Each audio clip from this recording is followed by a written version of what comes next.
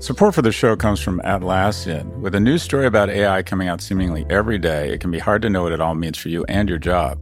Atlassian thinks there's a lot to be excited about in the AI-powered future. Even right now, Atlassian's AI-powered software can help you boost productivity by eliminating menial tasks, generating insights, and helping you find information about projects, policies, and processes. No matter if you're a team of 2 or 2 million, or if you're around the corner or on another continent, Atlassian software keeps everyone connected and moving together as one towards shared goals. Learn how to unleash the potential of your team at Atlassian.com. That's Atlassian.com. Atlassian.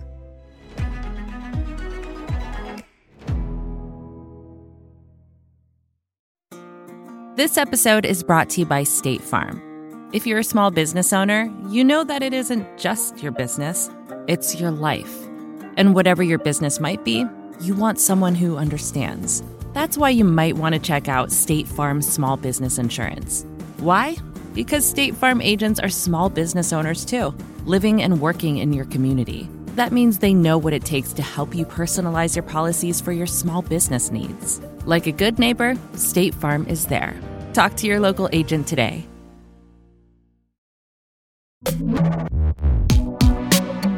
Hi, everyone. This is Pivot from New York Magazine and the Vox Media Podcast Network. I'm Kara Swisher. And I'm Scott Galloway.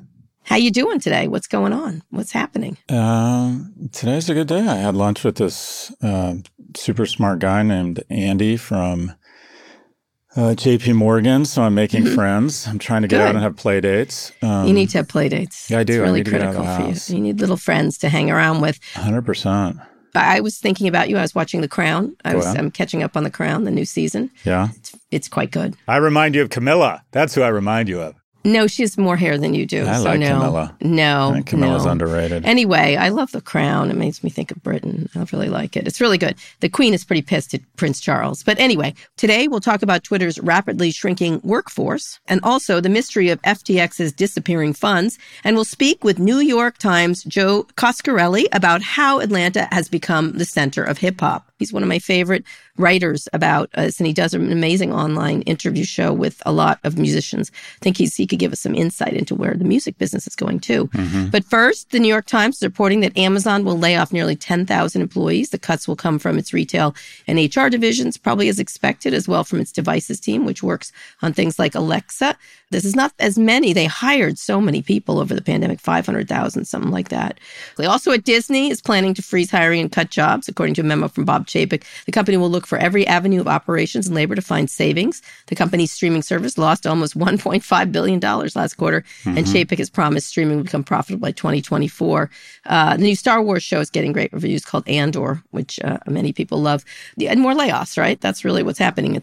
There's a time to plant and a time to reap.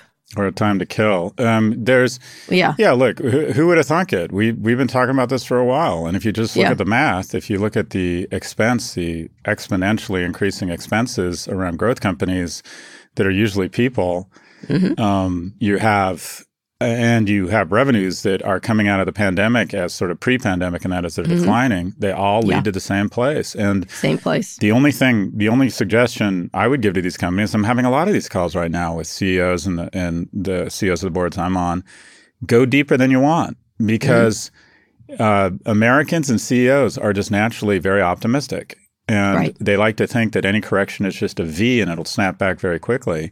They do. And you've talked about this a lot. But there's a proclivity to want to not cut more, correct? I mean, that's really...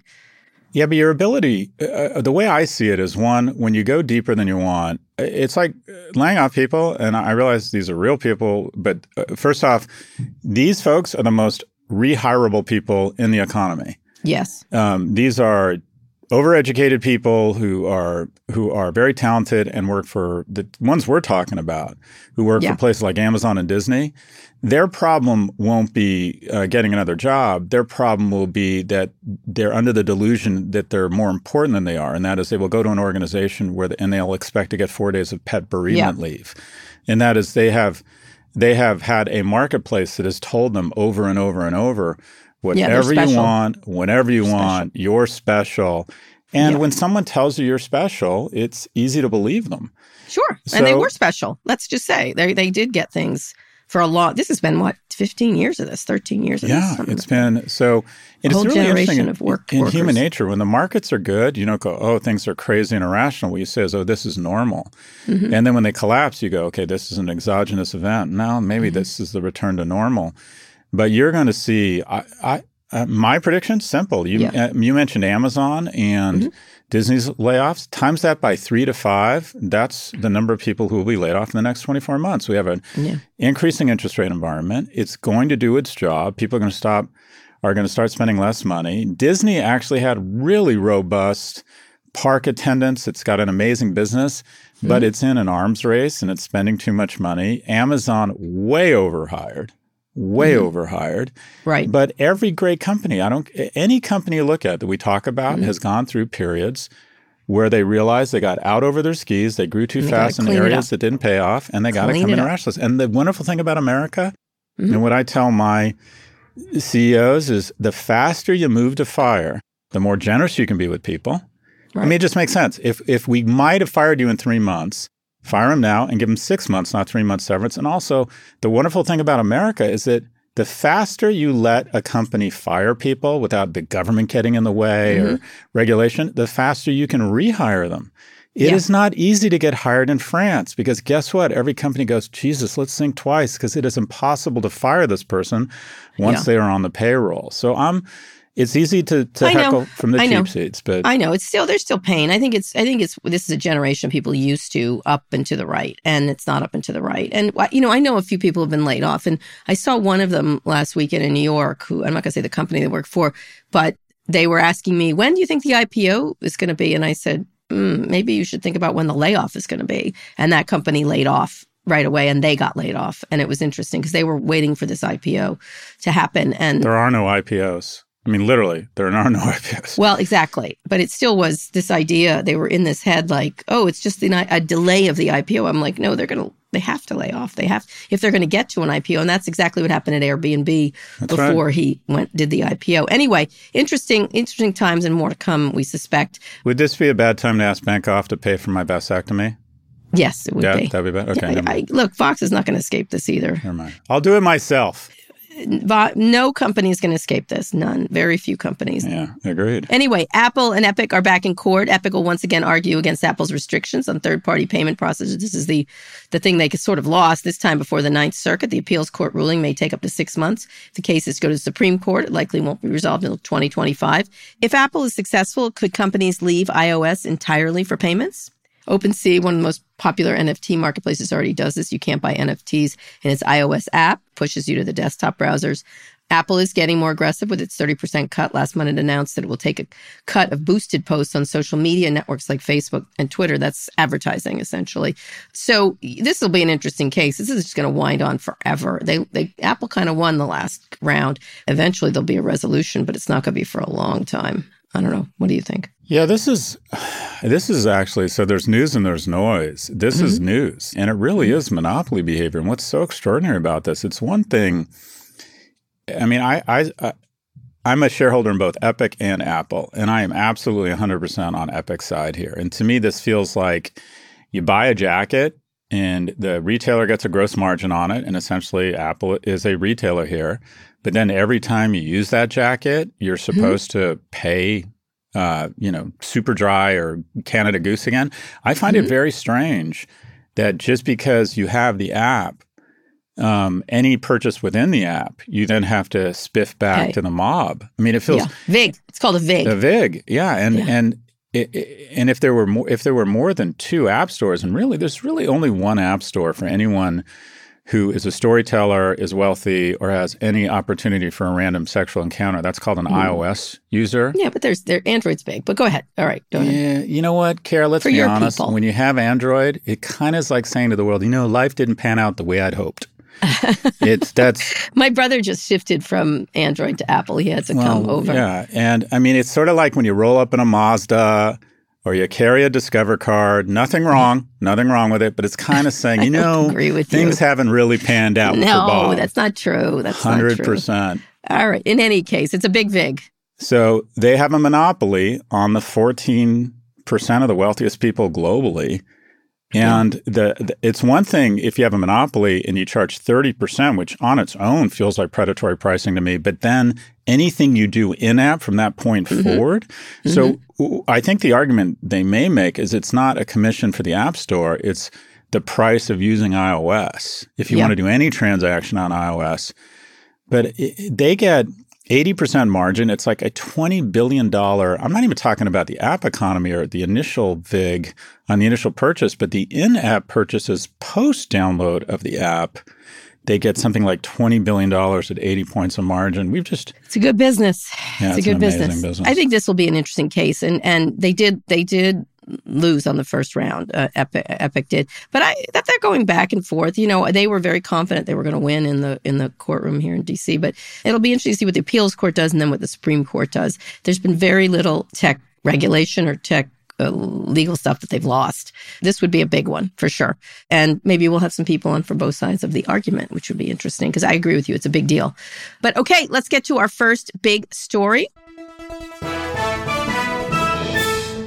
Twitter is shrinking. Over the weekend, the company laid off over 4,000 contractors without warning. That's nearly 4/5 the entire contract workforce. Although many people thought, how did they hire that many people? Many people who used to work there. The contractors worked across the company, including in content moderation. One person who's not showing a lot of moderation, the chief twit, he tweeted insults at Senator Edward Markey over the weekend after the senator tweeted about the risks of impersonators, although Markey was a little heavy-handed as far as I think he was.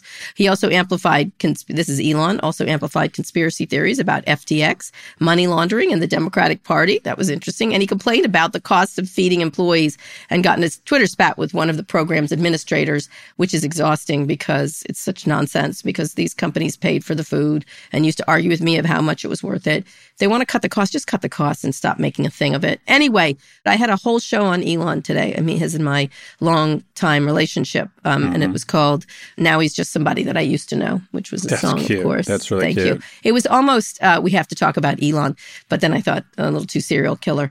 Anyway, and then he appeared at an event in Bali, virtually, where he said he was super tired and nobody should be him.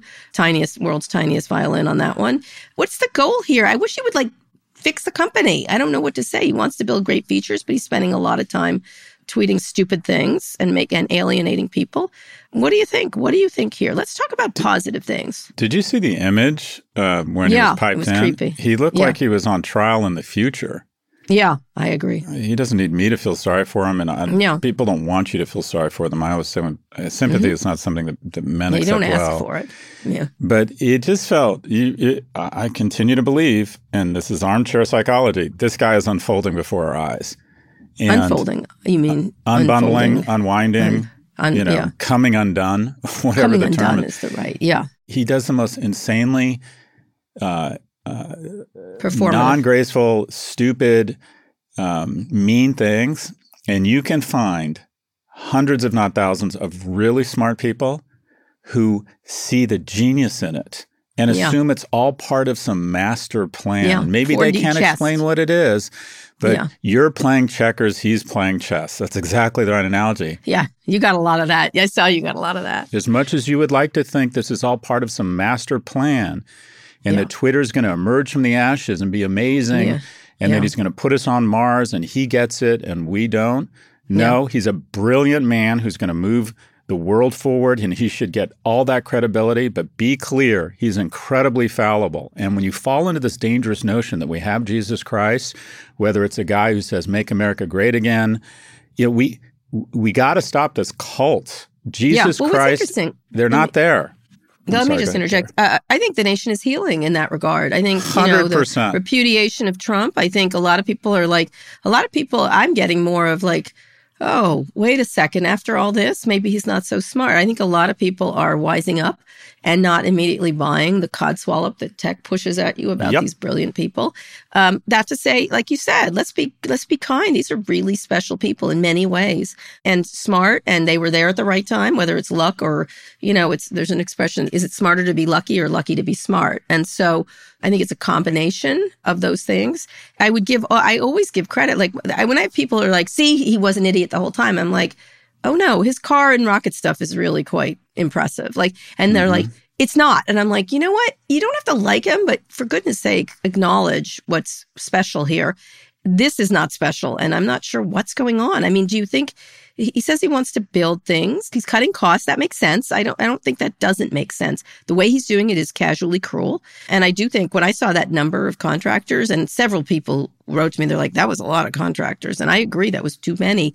And that's how you cut and raise contractors to save costs, and because it's easier because they work for third parties, by the way, for the most part.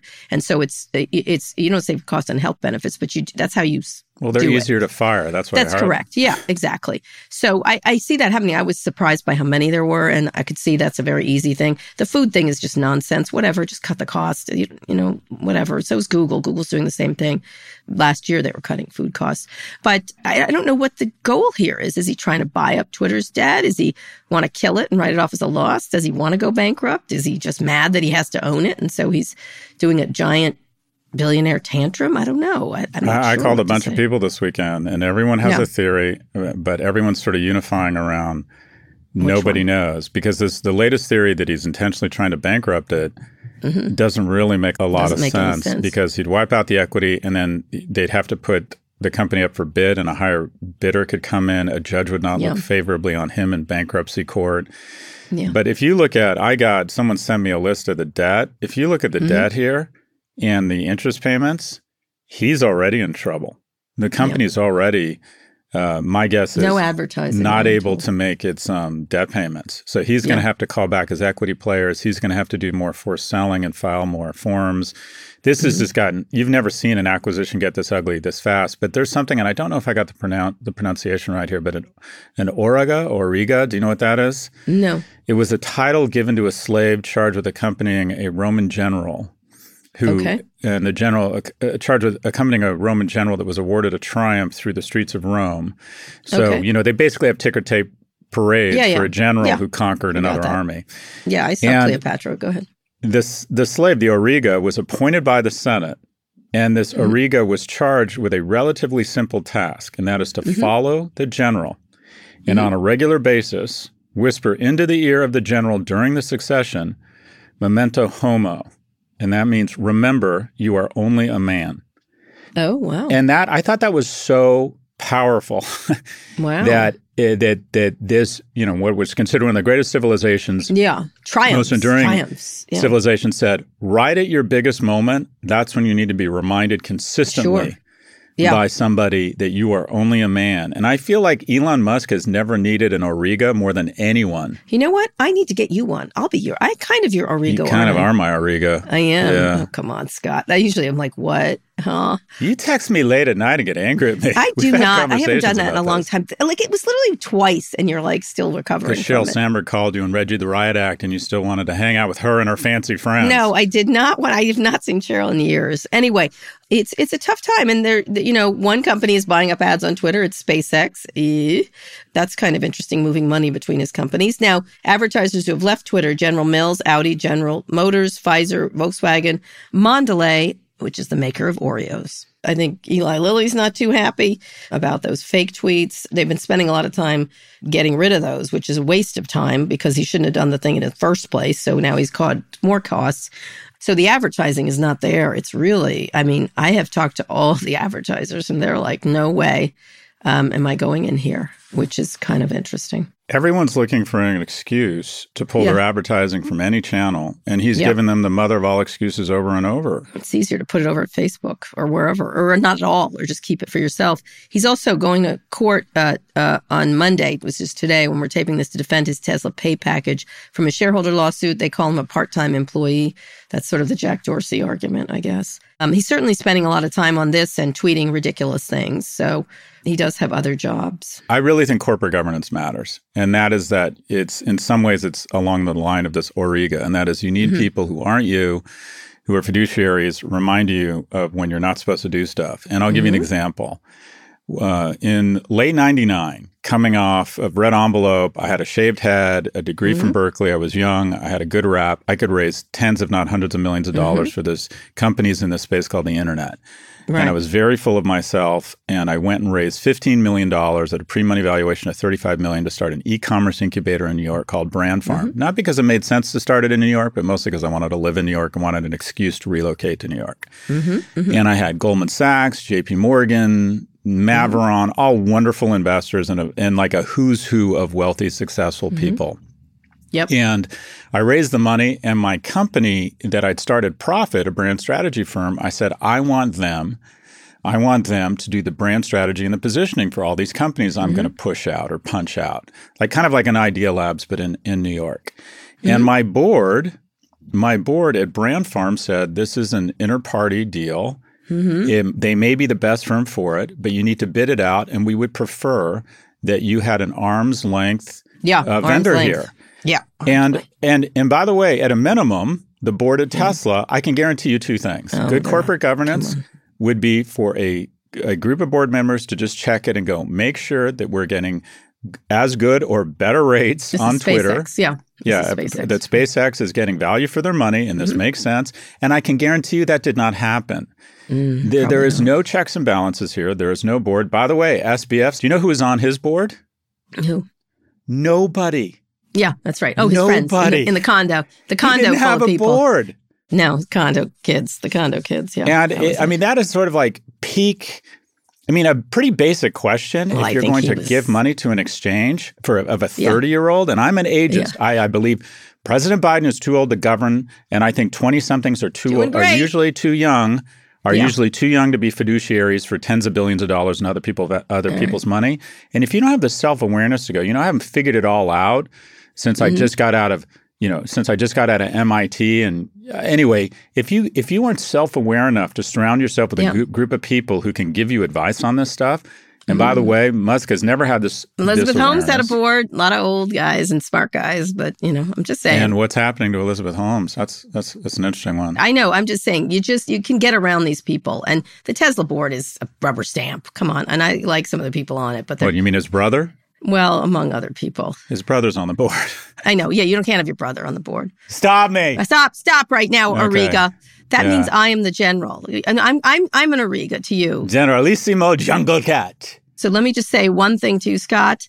Memento mori. I'm going to say that at every show. Memento mori. I'm going to whisper it into your ear. I'm going to scream it at you, really. I surround myself with people who push back all the time. Too much, actually. Anyway, we advise that you focus on the company and not at creating weird conspiracy theories around food and Sam Bankman-Fried. Did you ever have any interaction with SBF? Did you know him? Yes, one time. I didn't have him at Code. He wanted to, we'd thought about it, and then I didn't really understand it. Like you said, I was like, I don't know what he's doing, and it feels sketchy, and he seems like the most stable of this sketchy group, but it's still a sketchy group. And then he wanted to do it from remotely, and I just never did. And then one time I had to do a remote thing. New York Times dragged me into something. It was like a 5-minute conversation for their staff, and I was incompetent to the task. I didn't know enough. So I just luckily missed that interview. I probably would have been tougher. I thought Matt Levine did a great interview with him where he essentially said what you're running is a Ponzi scheme, and he agreed with him, which was kind of interesting. All right, Scott, let's go on a quick break. When we come back, a mysterious hack is the least of FTX's problems, and we'll speak with a friend of Pivot, Joe Coscarelli, about Atlanta, hip hop, and Spotify. Fox Creative. This is advertiser content from Atlassian. One of our customers who produces pizza at a very large scale all across the world. Believe it or not, they use AI to review the quality of the pizzas that are created. That goes through a workflow that scans the images of the pizzas and makes sure they visually look like what they should. So it's pretty cool. That's Sharif Mansour, Atlassian's head of AI. Sharif thinks there's a lot for companies to be excited about on the AI-generated horizon, spanning everything from making pizza to producing podcasts like the one you're listening to now. There'll be far more jobs created on the other side of this revolution. Instead of a world of less, Sharif envisions an AI-powered world of more. In everyone's day job, they're moving from doing the thing to often being an architect of the thing. It unleashes the potential of every human. And I think we can go from a world where few people have access to a high level of intelligence to a lot more people having access to this information. AI is really giving everyone on the planet more resources to do great things. And I'm very optimistic about that opportunity that lies ahead. Transform teamwork with the power of AI-human collaboration. Start using Atlassian Intelligence for your Atlassian products like Jira and Confluence now. Learn more at Atlassian.com. That's Atlassian.com. ASSIAN.com.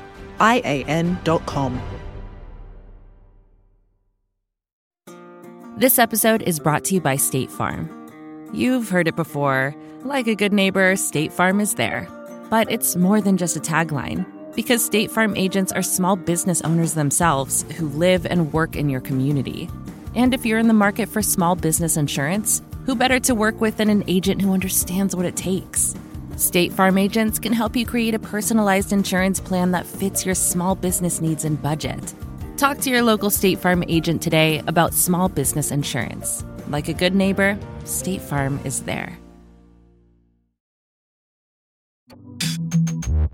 Scott, we're back. The collapse of FTX has somehow gotten worse. Hours after filing the bankruptcy on Friday, the exchange was potentially hacked. Crypto assets worth hundreds of millions of dollars were stolen from the exchange. An FTX administrator warned users to delete all FTX apps and avoid the website, calling it malware. Oh, that's great. Meanwhile, there are new revelations about Sam Bankman-Fried, who resigned as CEO. He was the second largest donor to Democrats in the midterm election. Another FTX CEO, Ryan Salame, gave millions, almost nearly as much, to Trump-backed Republicans. Bankman-Fried was a large investor in Sequoia and other VCs to the tune of $500 million. In a very good move by Elon Musk, he did not take Sam Bankman-Fried's money and actually question whether he had it. Smart on Elon's part. Over the weekend, as his net worth dropped from $16 billion to zero, he appeared to be playing video games online.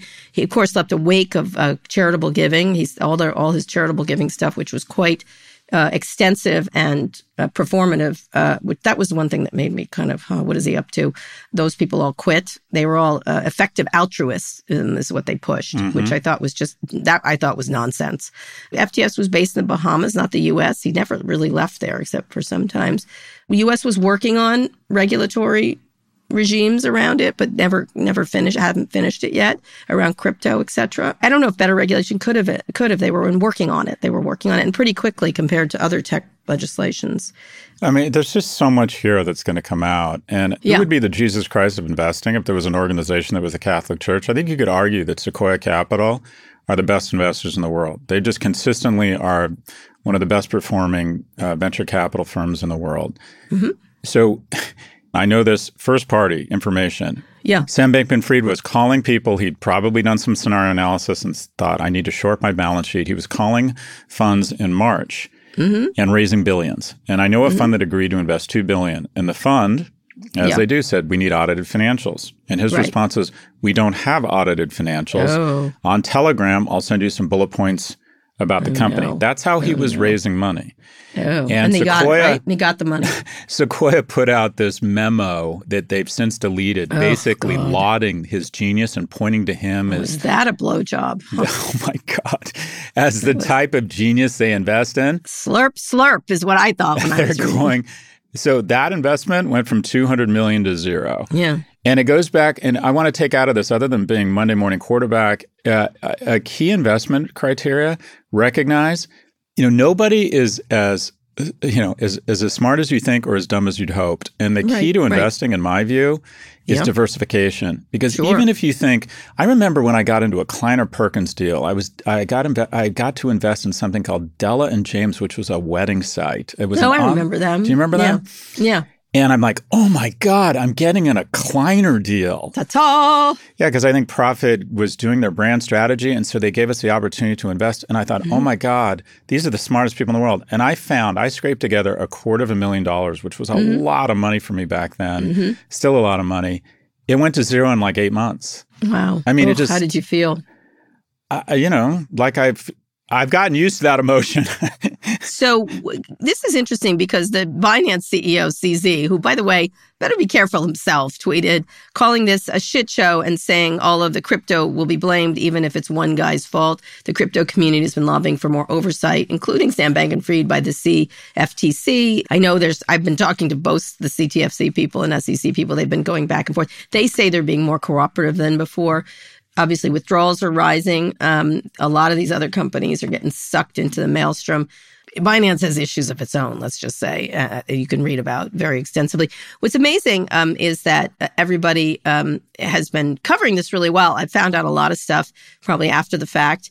What's most interesting is two people, actually. Michael Lewis, who just literally is always in the right place, has been following Bankman-Fried for 6 months now.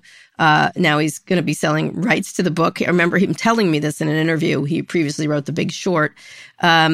Hopefully, I think he'll probably write an honest book. He will probably get the ding that why didn't he report it at the time? But he's not. He's a book writer. No, he's not a journalist. Michael Lewis has a reputation for never letting the truth get in the way of a good story. Oh, stop it! That's hold on. True. He's a fantastic storyteller. But if you look at the actual data around Billy Beane and Brad Pitt, it's not that exceptional. It's okay. Anyways, I think he's a great storyteller. In any case, we're saying the same thing. He's in the right place. And the same thing with Walter Isaacson, who's written many books on Ben Franklin. He wrote, obviously, the Steve Jobs book. He's been trailing Elon. Michael Lewis deserves everything he's received. He's a fantastic storyteller. He is not a journalist. This will make for a great Netflix drama. And here's my point. This whole crypto thing. By the way, if you become an acronym, I think that means you're about to kill a journalist or go bankrupt. Yeah, it's not a good it's not a good forward-looking indicator when all of a sudden your name becomes an acronym. Like SG. I can't call you SG. No one calls me that. See, I'm still in the running. No one calls me that. Okay. But anyways, if you look at the entire crypto market. Wait, what's your middle name? I don't even know what I'm not telling you. Come on, then I can make one. You are very reckless with my emotions. What is your middle name? Do you want to? Can I? Yeah, I want to. Seriously? Honestly? Seriously. I honestly want to. I don't have a middle name. My parents were poor. Now, my parents were lazy and didn't give a shit and didn't think long enough to give me a middle name. You have to have a middle name. My dad wanted to name me Scott with one T after Scotland, which would have been really cool. And by the way, if they just moved me to Scotland and give me long enough for me to have a Scottish accent, with my rap and a Scottish accent, hello, player. Oh. You know what I would have named you? Ewan? Barbara. You would have named me Barbara? Barbara Galloway. But go ahead. This is, if you look at the crypto market, and I'm thinking about doing a blog post on this, News versus Noise, coining or parroting Jessica Yellen's great site. But if you look at the crypto market, it's much more spectacle than significant. The entire market capitalization of the crypto market is $800 billion. Yeah, it's not very Amazon has shed more value than the entire value of the crypto market. So while it's going to make for a great Michael Lewis-produced docudrama, keep in mind, Kara, small. As literally this quote-unquote layman moment was happening Thursday and Friday, what did the markets do? The markets ripped up. Yeah. Nobody cares. So it's still interesting. And we're fascinated. It's the same way, again, another example, 3,750 layoffs at Twitter, 3 times the news stories of a layoff that's a third of the size. Amazon loses Facebook in value, That's right. So the crypto market is more spectacle now than it is significant. All right, let's bring in our friend of Pivot.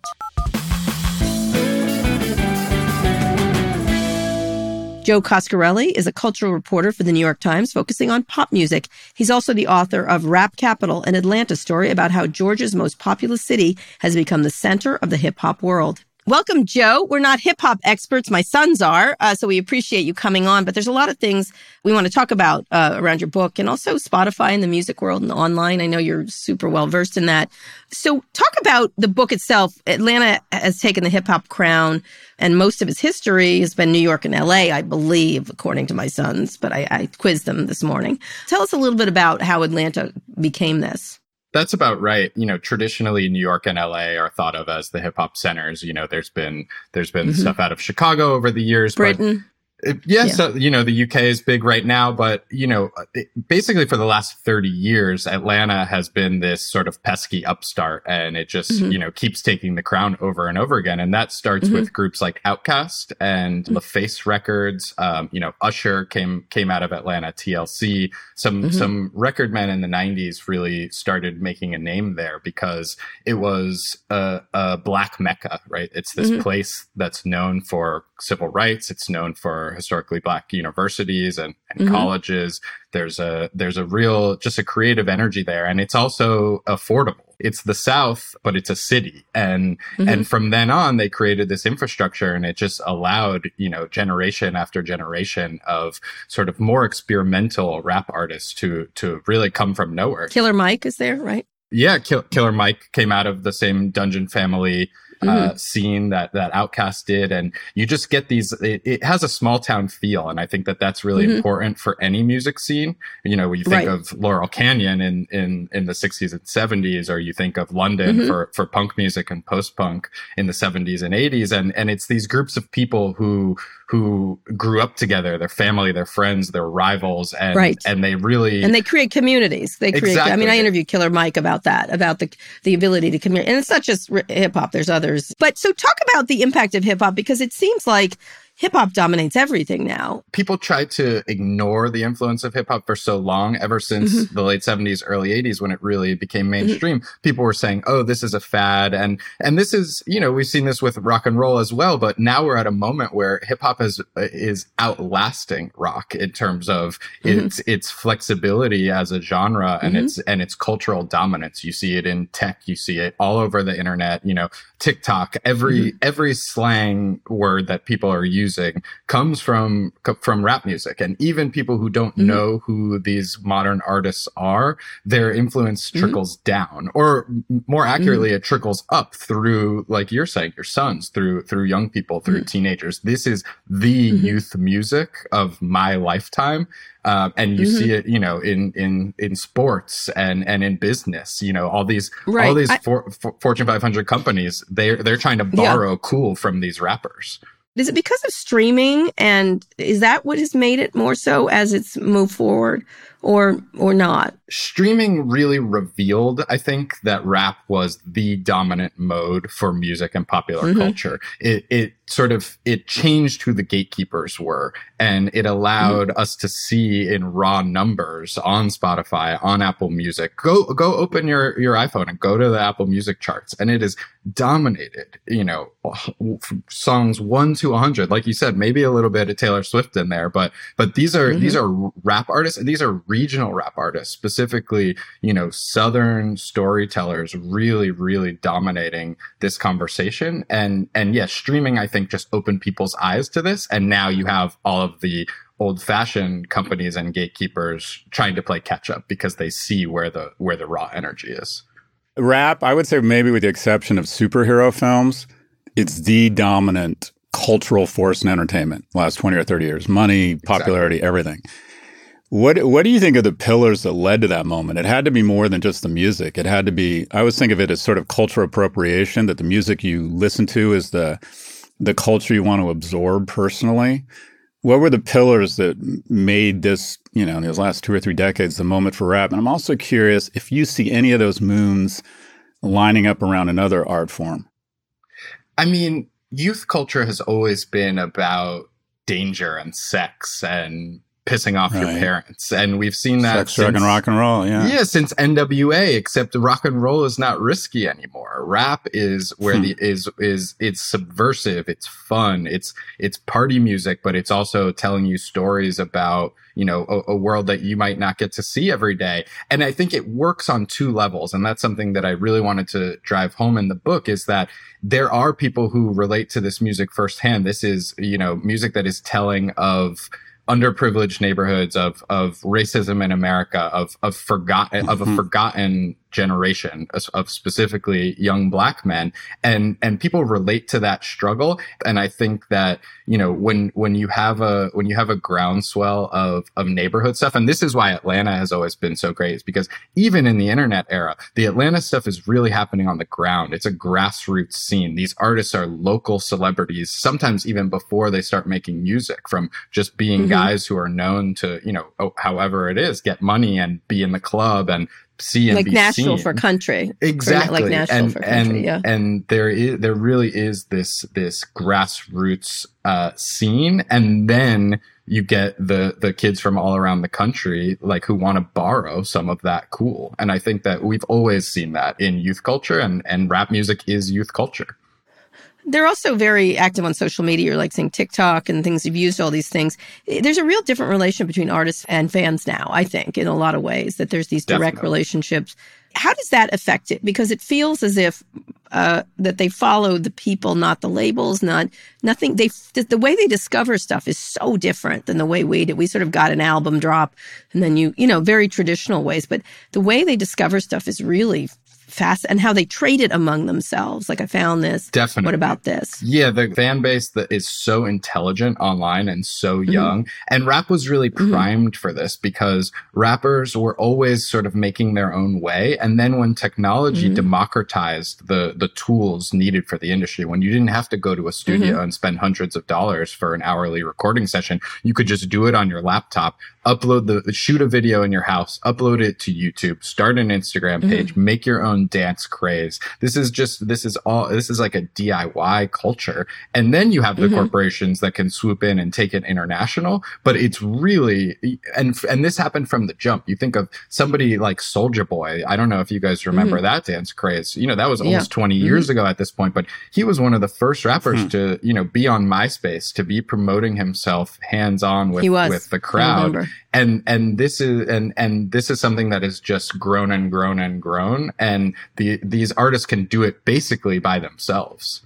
Well, you're also talking about entrepreneurship. One of the reasons I wanted to interview Killer Mike is because he had a lot of things going on. He had a bank, he had a restaurant or a club, and all kinds of things.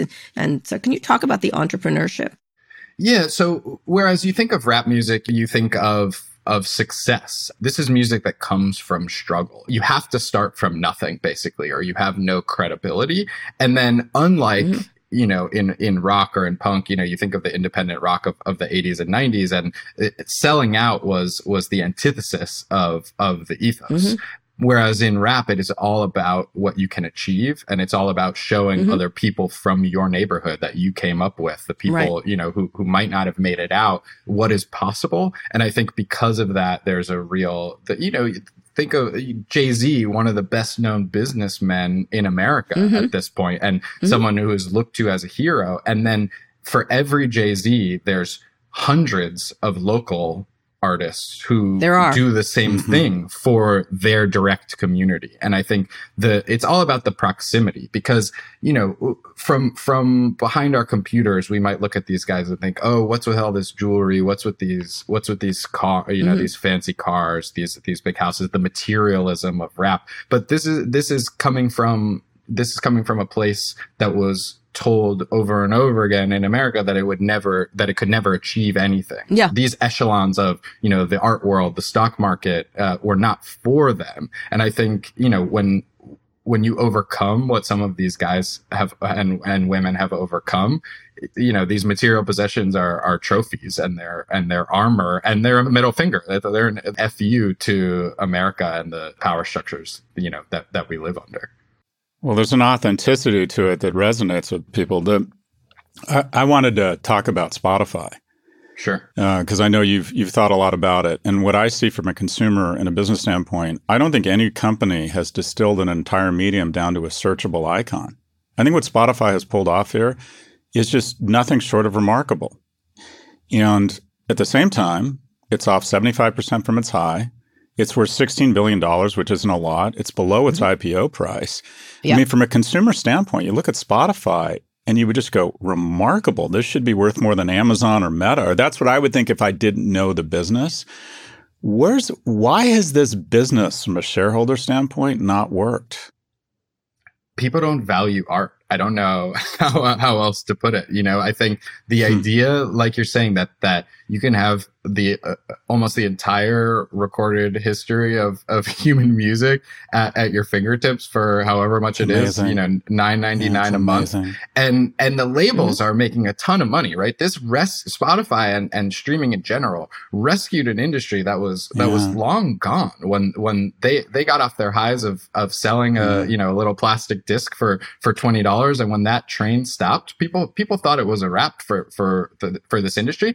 But I think that, you know, we see this over and over again in the arts, and especially because the labels are the ones really making money off of this. It's artists out here are struggling. You see artists complaining, you know, about the fractions of a penny that they're making. Unless you're a Drake or a Taylor Swift, or a Lil Baby, you know, like people aren't really making money off of these streams. But I think, you know, it's hard once people realize that everything is just there for you.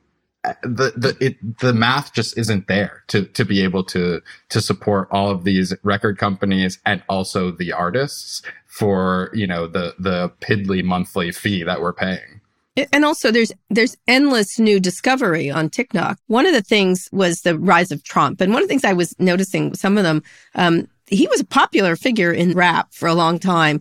He's in hundreds of songs. Talk a little bit about the political aspects of this, because they certainly had negative responses to Trump, but he was also something to manipulate for entertainment too. I mean, Trump is nothing if not a pop cultural icon. And throughout the 90s, you know, he's been courting rappers for 20 or 30 years. Yes, There's a Nancy Jo Sales piece in Vibe from the 90s about Trump hanging out at clubs with rappers. And up until his very last day in office, he was doing this. He pardoned Lil Wayne and Kodak Black in his last wave of you know, his magic wand, because, and you saw this in his relationship with Kanye as well. He's always after the Black community, and they see him as a outlaw in a similar way. There's a kinship there, I think, between certain rappers and Trump in the way that he's been able to say and do whatever he wants, but also in his tackiness, his flashiness, and his vulgarity, his willingness to put his wealth front and center. And I think that that's been complicated. You know, hip hop, just like the Black community, is not a monolith. There are as many anti-Trump songs as there are pro-Trump songs. But he operates in this celebrity milieu, and he's always been able to maneuver his way around it. Now you mentioned Kanye. I mean, you've just had the same reaction we all have when we hear his name. Look, I will say this: Kanye is a sneaker mogul who used to rap. He hasn't been really relevant. And now he's not a sneaker mogul anymore. He really hasn't produced anything relevant in a while, has he? Almost nothing of note. This guy's gotten away with saying whatever he wants for decades. And, you know, I think he just continued to push it. You know, I think you're a billionaire. You're removed from your roots. You're removed from your music career, which is the thing that initially people paid attention to you for. And we see this over and over again with the richest and most powerful people in the world. We've noticed. Yeah, as soon as people stop telling them no, they're just going to keep pushing and pushing. And I think, look, I mean, Kanye is in his mid 40s. Like, his time is up in the rap world, and he's had this success in fashion and as an influencer and as a provocateur. But you know, I think he's out of runway right now. And you know, last question, how the mental health stuff, how the mental health stuff interacts with that is, like, you know, way above my pay grade. Joe, would you counsel someone to go into the music business right now? Do you think it's a good business? At 22, just out of college, I'm interested in music. I'm interested in tech. I'm interested in, you know, pharmaceuticals. Would you counsel for or against going into the music business? I think if you want to be behind the scenes, there's more opportunity than ever. I think the streaming services, you know, the labels, the publishing companies, you see private equity, hedge funds getting in the catalog business. I think this is a booming business right now with streaming. I think being an artist has always been an unforgiving field. I think fame is a disease. I think wanting fame is a disease. If you want to be a musician, it better be the only thing you could think about at any given moment. And it better be in the top 0.01%, right? Exactly. But on the business side, sure. I think there's definitely innovation to be found and money to be made. All right, great. What's the next capital, rap capital? What's the upstart now? I mean, New York is coming back. There's these drill scenes in Brooklyn and the Bronx. Unfortunately, they are, you know, quite tied to gun violence and tragedy, especially among young people. But look, this is America, and people can't look away from that stuff. Yeah. That's what we want in our movies, in our TV, and in our music is violence and drama. Yeah. I've been listening to a lot of drill. Well, good for you. Not by choice. Not by choice, but nonetheless, I know a lot about it now. Anyway, the book is called Rap Capital, an Atlanta Story. It's out now. Thank you, Joe Coscarelli. We really appreciate it. And people should watch out for Joe's amazing stuff on the New York Times. His videos make me understand stuff I don't understand. I think they're wonderful. Thank you so much. Thanks so much. Thanks for having me. This was fun. Nice to meet you, Joe. He's a thoughtful writer. I've always liked him. Yeah, he's a great writer working for the New York Times, writing about rap culture. I mean, it says something really wonderful about America. Scott, one more quick break. We'll be back for Wins and Fails.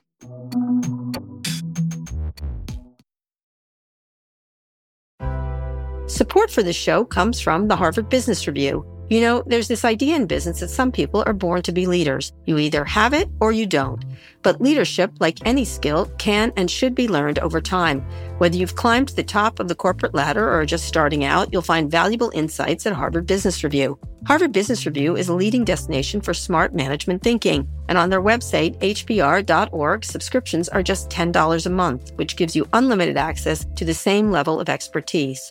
Things like case studies, newsletters, podcasts, articles written by some of the world's top minds. I use HBR in my research when I do articles or when I'm thinking about what to talk about on Pivot. I find them really interesting. I find them complete. I find them different. And you can find all kinds of industries covered. While much of Harvard Business Review's content is available for free after signing up at their site, subscriptions to unlimited content start at only $10 a month. What a bargain. Go to hbr.org/subscriptions and enter the promo code PIVOT right now to get 10% off your subscription. Again, save 10% off your HBR subscription. Go to hbr.org/subscriptions and enter the promo code PIVOT.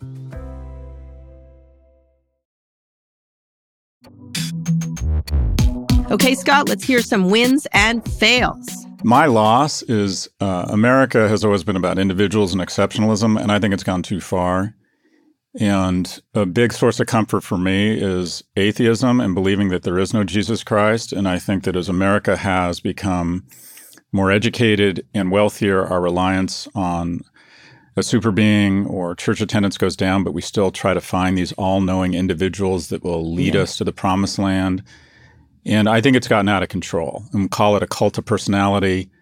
But the big fails, if you will, and this is a good thing, the big fail last week was individuals, or this Jesus Christ idolatry of the individual, believing that everything a tech person does is genius and they're infallible, believing that a 30-year-old is not subject to any sort of corporate governance, and believing that he is infallible, believing that an individual who consistently, that Carrie Lake or Donald Trump or whoever it is, are bigger than our democracy, and you should trust them. And then when they say that there's voting irregularities, even though they have absolutely no evidence of that, that we should defer to them because they're Jesus Christ. Last week was was a fail for these cult-like figures. And it directly goes to my win, and which is my win is institutions, and institutions matter. The connective tissue around a nation, a culture are institutions. It's what binds us together. And whether it's the electoral process and the democratic process in the largest democracy in Latin America, Brazil is holding peaceful transfer of power, whether it's the Arizona Electoral Board, which appears to be holding, whether it's run by a Republican named Bill Gates, weirdly enough, but go ahead. Whether it's the SEC or FINRA that people are all of a sudden finding have value, that these institutions that actually think about this stuff and try and protect retail investors, that institution called FDIC Insurance, what do you know? It has value. Yeah. So this was, I think, a big week, terrible week. Nature is healing. I'm not an optimistic person, Kara. Last week was a wonderful week for the West. Whether in Ukraine, the last year, NATO, the European Union, the U.S. dollar, the Fed, I think, is doing a good job. Biden's meeting was calming things down. Anyone who decides that they are bigger than the electoral process, and also we've had not very many, but we have had some Democrats who lost elections. The Georgia election was largely, in my view, won by a person who said, I refuse to fall prey to this notion around election misinformation. The Republican there won, and I think in large part because he was seen as sane. He wasn't falling into this idolatry of innovators or this cult worship. Yeah. So our institutions matter. Last week was an enormous win for institutions across the West. All right. Mine, I would say, I haven't seen it yet, but I really want to. Black Panther, Wakanda Forever. Speaking of, don't tell me yet. Scores $180 million opening weekend, highest November debut ever.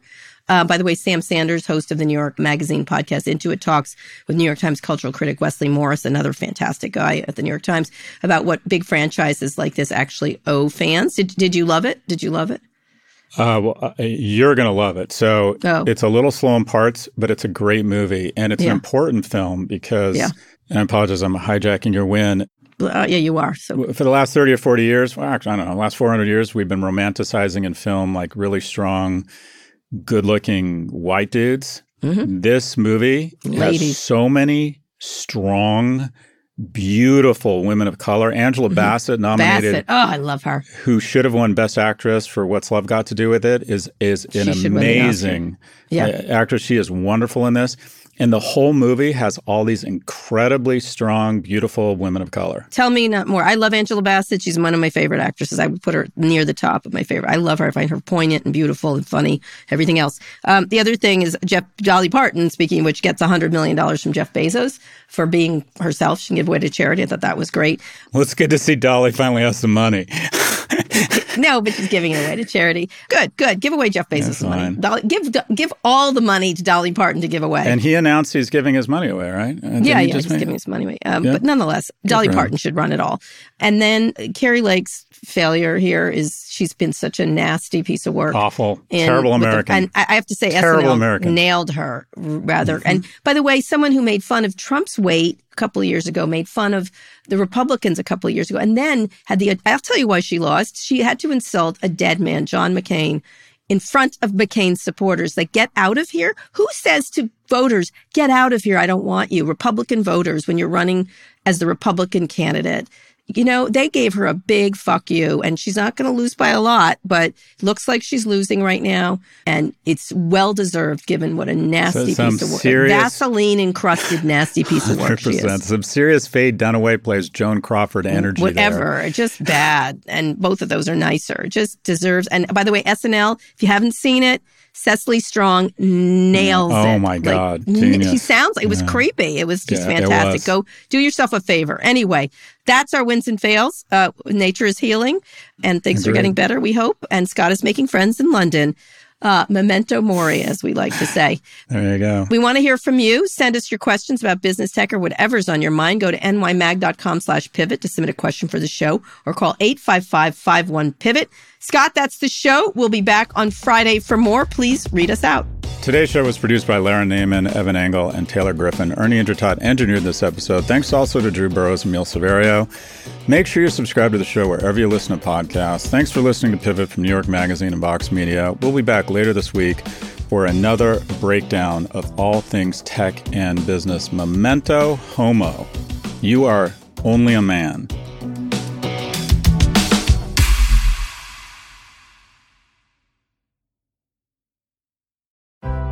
Support for the show comes from Atlassian. Whether you're exploring space, making pizza, or producing a podcast like this one here, chances are your team is marching into the AI-generated horizon. Atlassian Intelligence is unleashing a new era of teamwork. You can use Atlassian's AI-powered products for everything from brainstorming ideas to finding information to summarizing huge documents, all by using normal, everyday language. Atlassian AI-powered software like Jira and Confluence help teams accomplish what would otherwise be impossible alone. Because individually we're great, but together we're so much better. Learn how you can transform teamwork with the power of AI at Atlassian.com. That's Atlassian.com. Atlassian.